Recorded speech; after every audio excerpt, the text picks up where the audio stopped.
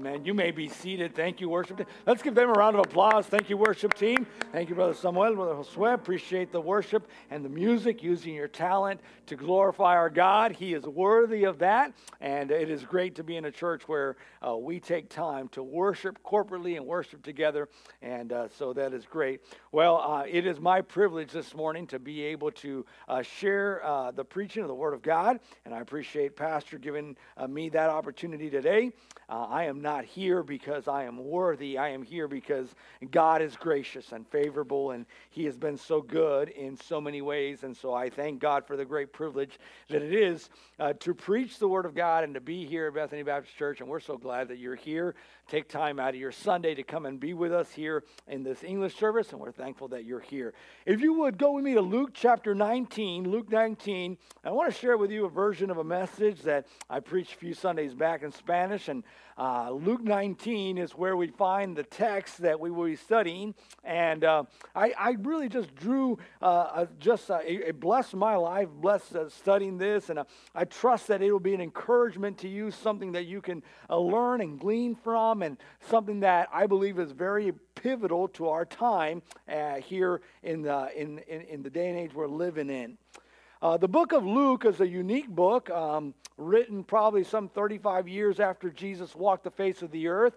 Dr. Luke, who was a doctor and a physician, taking interviews, personal accounts of those that were there in these moments with the life of Christ, and putting them to paper. And if you study what is the four Gospels, you'll find many times that each one of the Gospel writers takes a different approach and kind of a different audience, though many of the stories and many of the reality accounts that are given are very similar. Each one has a different approach to it. And so Luke is an approach that is speaking to the greater Gentile congregation, the greater Gentile audience, and of which you and I are part of that, right? We're non-Jews, and he presents Jesus as being a very a human, the human side of Jesus, and so that's what we find in the book of Luke. A lot of the stories reveal that part of Jesus, and this one is not it lines up with that reality in Luke 19.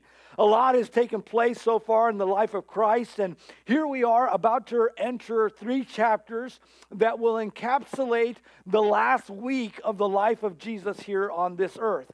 And so that is what's about to come. And then here he is kind of right on the heels of a triumphal entry, the scene of him riding in on the donkey. A lot of that's taken place here in the verses before the verses that we'll be looking at. And so that's the context that we're in. The Pharisees, that some of them that were even following Jesus just because, they were there trying him, testing him, things like that.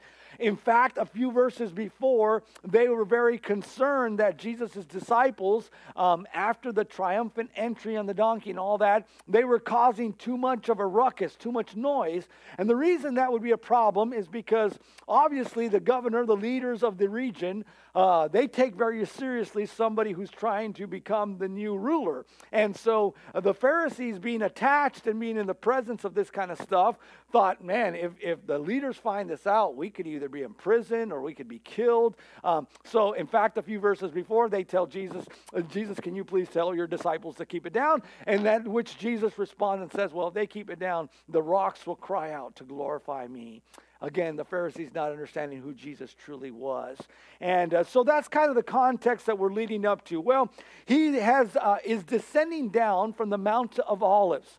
And if you've ever been, obviously in the valley, this is a very hard context for us to understand. Have you ever been in a place where it is either hilly or somewhat mountainous type of region? The road is never straight, right? It's a winding road. And so as you're coming down from the Mount of Olives towards Jerusalem, the winding road takes you down the path. And so more than likely, the people who study this say, more than likely Jesus is following that path. And he's coming around one of the bends, and before him would be the city of Jerusalem. the Temple Mount that is some 100 feet above the elevation of the city. He's coming down from the Mount of Olives that's somewhat 300 feet or more above the city. So he's able to come to an area where he's overseeing the city of Jerusalem, that historic, important, pivotal city of Jerusalem. And I want to read for you one of the authors that wrote something that I believe just kind of puts into the equation of what's taking place here. I thought it was so good as I read this. Across the valley of the Cedron lay the city of Jerusalem with its temple roof glistening in the light of the setting sun. The streets were moderately quiet, for the hush of the evening was setting upon the homesteads. Yet on the overlooking hill, things were different. A crowd followed Jesus, but the cries of enthusiasm, which 10 minutes earlier had echoed into the valley, were now hushed. The people were watching him, and even the disciples were a little bewildered. They had commenced this journey to the city with eager expectation of great things to come, but now they were apprehensive. Why? What happened? What's going on? Well, again, he has this triumphal entry. He's riding in on the donkey. They believe this is the coronation. His followers believe, his closest followers believe, this is the leading up to the great rebellion, the great revolution. We're going to overthrow the invaders. Here it comes. The great kingdom is at hand, and we're ready to do this. We're going to storm the gates. This is revolution. Here it comes. But Jesus has a completely different reaction than what they understand or what they seem to think the moment calls for.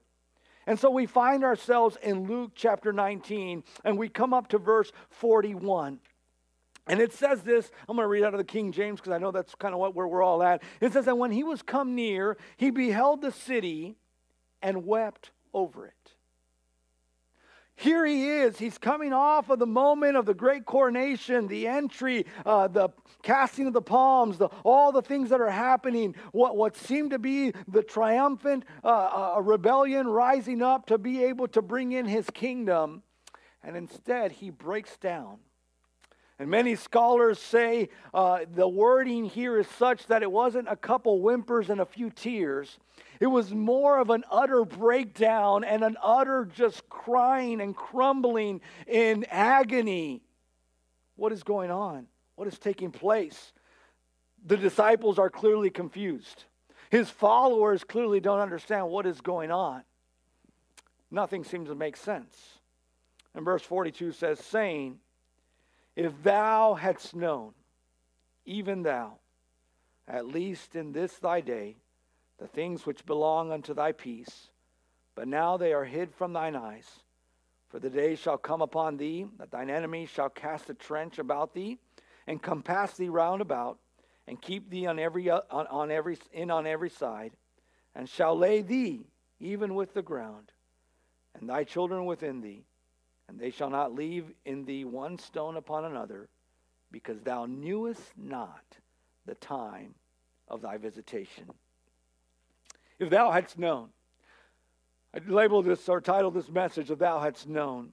In Luke 19, Jesus humanly has an emotional response. It is definitely a spiritual response because as a great seer, even though he was in his human body, obviously Jesus did not detach himself from the spiritual reality of being God in the flesh. And so being able with his spiritual time-traveling vision, at that moment when he comes around that bend in that walk path or that road, he sees Jerusalem and he knows what's waiting for it. He knows what lies ahead for that city. And in that weeping and in that crying, there's great, great agony, and there's great sense of feeling of sadness for what has taken place and what will take place. You see, Jesus at this point had been in that city and among the nation of Israel for some time now, preaching and teaching and preaching and teaching. And though he had many followers, he had few true fans, few disciples. And so we find here that Jesus is at a moment in which he is expressing that. And he uses the phrase, if thou hadst known. If thou hadst known. And I believe it applies very much to our day and age and to our life and to our time right this second. And I want to take just the next few minutes to drive home what I believe Jesus truly wished that Jerusalem would have known. And the reason that he, through the Holy Spirit, inspired Luke to leave these words recorded is because he wanted you and I, here on the last Sunday of October of the year 2022, to also pause and to consider, oh, if we had only known. And I want to encourage us in the moments that I have together in these aspects of things that I think Jesus wished that Jerusalem would have known and that we would have known. Let's pray and ask for God's help. Father, first of all, Father, I thank you for your forgiveness on my life. Thank you for your salvation so great and free. Father, truly, as we sang in that first song, there is no song we could sing that would truly be able to encapsulate the weight of your worthiness, of your greatness. And so, Father, we come before you, Father, broken, in great need, having probably failed you many times this week, but looking and searching for you and asking for your guidance. I pray for every one of my brothers and sisters in this room, every person in this audience, Lord, that you would open our hearts, open our minds, and that your word, with your Spirit's help, would be applied to every one of our lives, and that it would make a difference as we enter this new week. May you guide us, I pray, in Jesus' name. Amen and amen. Man, you ever made those mistakes? You ever done those things that, you do something and you're like, man, I wish I had not done that. Those moments in which you're just like, that immediate regret. Oh, man, there are many, countless in my life. There are some things that are like that. There are other things that you look back on, right? Maybe a decision for those of us that are older in the crowd today, some decisions you made in your teenage years. Maybe for you teenagers, students at this point, maybe it's just something that a decision you made, whether it be a wardrobe, whether it be a decision you made about going to this activity or not going to that activity. And that mentality, that phrase is known to us. Man, if I had only known, I wouldn't have done this, or I would have done that, if I'd only known. And here that word is expressed by Jesus as he weeps and cries for Jerusalem. As he weeps and cries, not for the buildings, not for the city, though he labels and he spells out what's going to happen, but he is crying for the souls of Jerusalem. He is crying for the souls because he knows what it means to them that in this moment there are days left until he will be crucified. And then there are days left until his presence will leave this earth. And there were days left before all that God had told Jerusalem and the nation of Israel was going to happen because they were going to crucify the Messiah, was going to come to pass. He knew, but they did not. They did not realize the times. They did not take into account. They were not aware of the times. In New Living Translation, verse 42 says this, "How I wish today that you of all people would understand the way to peace." See, Jesus, though he loves the world, Israel had a special place and has a special place in God's heart. But he loves the world, and how it broke, humanly speaking, Jesus' heart to know that his Israelite nation, the Jewish people, were going to reject that Messiah once and for all as they nailed him to the cross, as they cheered to free Barabbas and to take the King of Kings and the Lord of Lords, the Savior, Messiah, the promised Son of God. And as they nailed him to a cross, he knew what was about to take place, and it broke his heart. If they had only known. If they had only known, first and foremost, the person of Christ.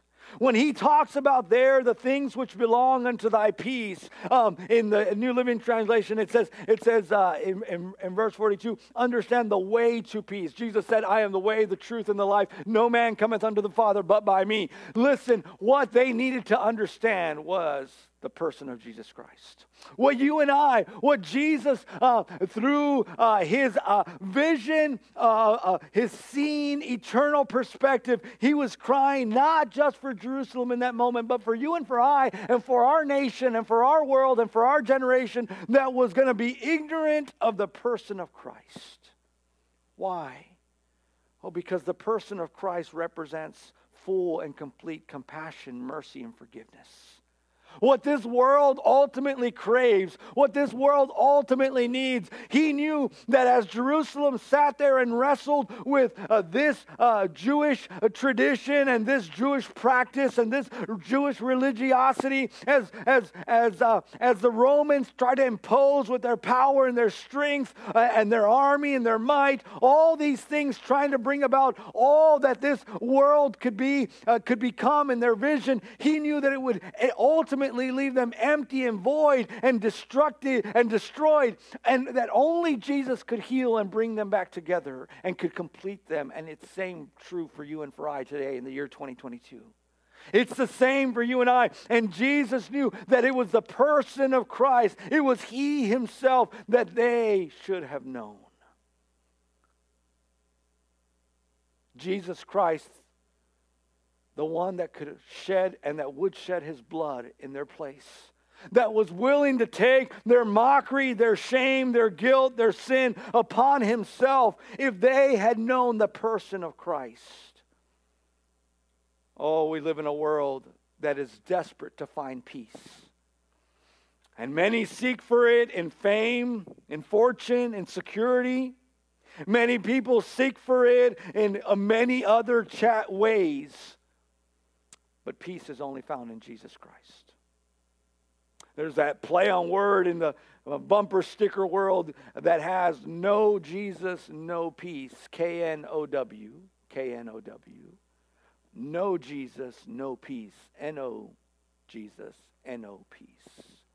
The reality of that continues to be driven home, that Jesus knew that Jerusalem from that moment on would never find peace until the Messiah once again came to be placed in His proper place, and until the Jewish nation and Israel turned to Him once again, there would never be peace. And up to this point, 2,000 years later, it continues to be the case. There is no peace because they rejected Jesus. And dear friend, you and I will not find peace in this life until we give Jesus His place. Oh, if we had only known. If thou hadst known the person of Christ, His peace. Here He is in this moment, and He's calling upon Jerusalem. He's calling upon the great nation of Israel to understand the day, to understand the person that's walking into that city gate that day, to realize that the way to peace, the way to happiness, the way to forgiveness, the way to compassion is through Jesus Christ Himself. That was the day to act. That was the moment to act. But He broke down and wept because He knew they wouldn't. And though we cannot time travel 2,000 years from now to try and convince Jerusalem to understand that, we can ask ourselves, do we understand that today, on this Sunday afternoon? Do we give Jesus the room? Do we understand who He is and the place that He should have in our lives? If thou hadst known the person of Christ, if thou hadst known the payment of sin, Oh, we find there in the verses that go on, verse 43 says, for the day shall come upon thee that thine enemies shall cast a trench about thee and compass thee round and keep thee on every side, and shall lay thee even in the ground, and thy children with thee. Oh, the payment of sin. Oh, they did not understand that in that moment, in rejecting Christ, in rejecting the Messiah, they were rejecting the way in which their sins could be forgiven, in which the payment of their sin could not be upon them, in which the payment of the decisions they were making could be taken from them and placed upon Christ. They would have realized in that moment that the payment of their sin didn't have to be upon them.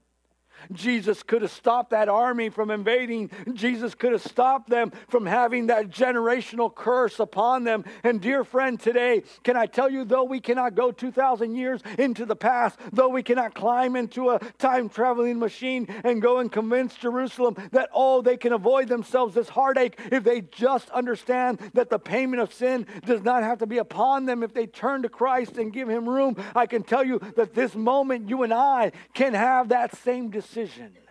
And every morning when we wake up and we look in that mirror, we have a decision to make and to decide, are we going to live out our own consequences of our sin? Are we going to take the payment of our sin upon ourselves? Or are we going to turn to Christ and allow Him to realize that the full payment of our sin was placed upon Him and give our lives totally and completely to Him?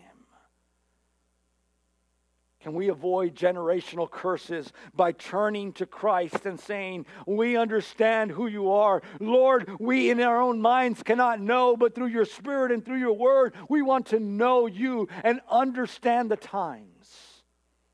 Father, help us to understand the times. I believe wholeheartedly that Jesus wants us to know and to understand the payment of sin. Payment of sin will always go more and further than we can imagine. Payment of sin is total and without escape. You see, even here, Jesus with ultimate love, why is He crying? Why is He so broken? He ultimately loves these people, but in the end, it was their choice that will take them to the destruction of their city and the destruction of their nation and the suffering. And can I tell you, dear friend, there are many people that today say, well, if God is loving and good, why do you believe in such a place as hell? Well, because God is just, and He came to make sure that nobody goes to that place. He came so that make sure that nobody has to pay for their own sin. But God is also just. And when we reject that payment, when we reject that truth, when we deny who Christ was, then there is absolutely no failure in the fact that there is payment for sin. And it is without escape. And it is much more than you and I can imagine. And it will affect us. And it can affect our children and generations to come. Oh, if thou hadst known the person of Christ, if thou hadst known the payment of sin, if thou hadst known the possibility. It says in verse 44, and shall lay thee even with the ground, and thy children within thee, and they shall not leave in thee one stone upon another, because thou knewest not the time of thy visitation. This is only two of the three times that this phrase is mentioned in the New Testament. It's the same word that we find at the very beginning. It's the same phrase that is used, if thou hadst known. Here it's because thou knewest not the time. It's the same phrase. And here what the author is trying to dictate, what the author is trying to convey, is to say Jesus wanted them to know there was possibilities, there were potential, there was opportunity to change the outcome. Dear friend, we once again cannot time travel 2,000 years. But here on the 30th of October 2022, we can decide for ourselves, for our family, for our future, to say, I will not ignore the possibility that Jesus is laying out before me. I don't want to go on another day, another week, being ignorant of what He is trying to do. And dear friend, this morning, God, through the Spirit, is showing us in His Word, because thou knewest not the time of thy visitation. You know, it is no accident that we are here this morning. It's not happenstance. It not just so happened. No, God brought us to this moment because He wants us to be aware. Why do we come to church? Why do we do the exercise of these things? So that we can raise and grow in our awareness and our understanding through the help and the guidance of the Holy Spirit, so that we can avoid the failures and that we can avoid the crashing of our lives, because we give room to sin, because we don't understand and we are ignorant of what God and Christ is trying to do. We ignore the possibility of the great designer. Oh, Jesus here weeps for Jerusalem. Why? Could the story have been different? Maybe. If Jerusalem at this moment says, no, we understand you are the great Messiah. We understand you truly are the Son of God. Look at what you've done. Look at the works of miracles. Look at the lame that you have made to walk again. Look at the blind that see. And look at the food that was given. Look at what you have done. Look at how you answered. Look at the certainty. You know what? You really are the Messiah. Oh, there might have been a different outcome. Sometimes we look at that and we feel regret. And yet here we are making the same choices ourselves today. Here we are with the same opportunity ahead of us. That same great designer here meets with you and I here in his presence every single day. And we don't understand the times of his visitation. We fly out the door onto our busy lives, and there he sits waiting for a few minutes of our attention. Where he could change things in our lives, in our realities, in our circumstances. Where he can meet the needs that we greatly have. If thou hadst known, because thou knewest not the time of thy visitation.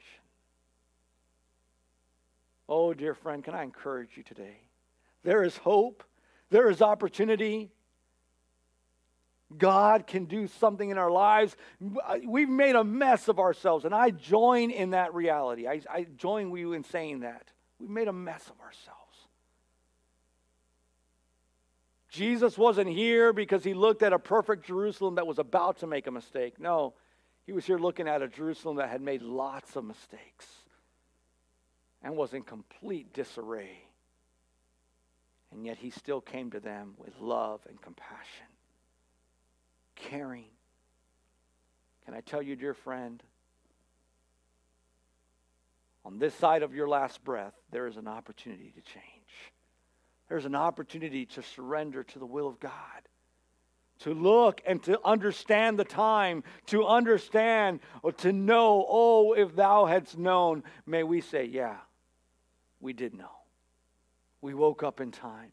We realized, we opened our eyes. Can I tell you that the next 23 books of the Bible are filled with people that understood and took advantage of the time, and God did great things, and that early church arose out of the ashes of Jerusalem, and God was able to take the good news of the gospel that Jesus had come and died for the sins of the world, and that spread throughout all the world, and 12 men turned the world upside down because they did understand the moment of his visitation.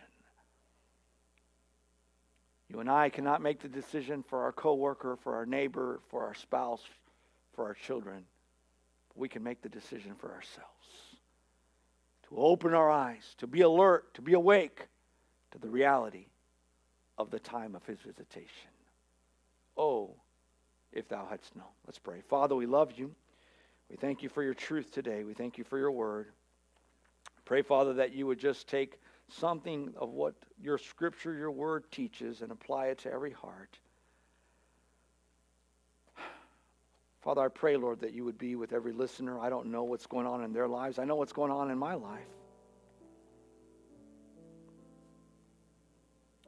I pray, Lord, that we would be awakened and realize this reality. This author, as he thinks and ponders on this section of scripture, wrote this poem.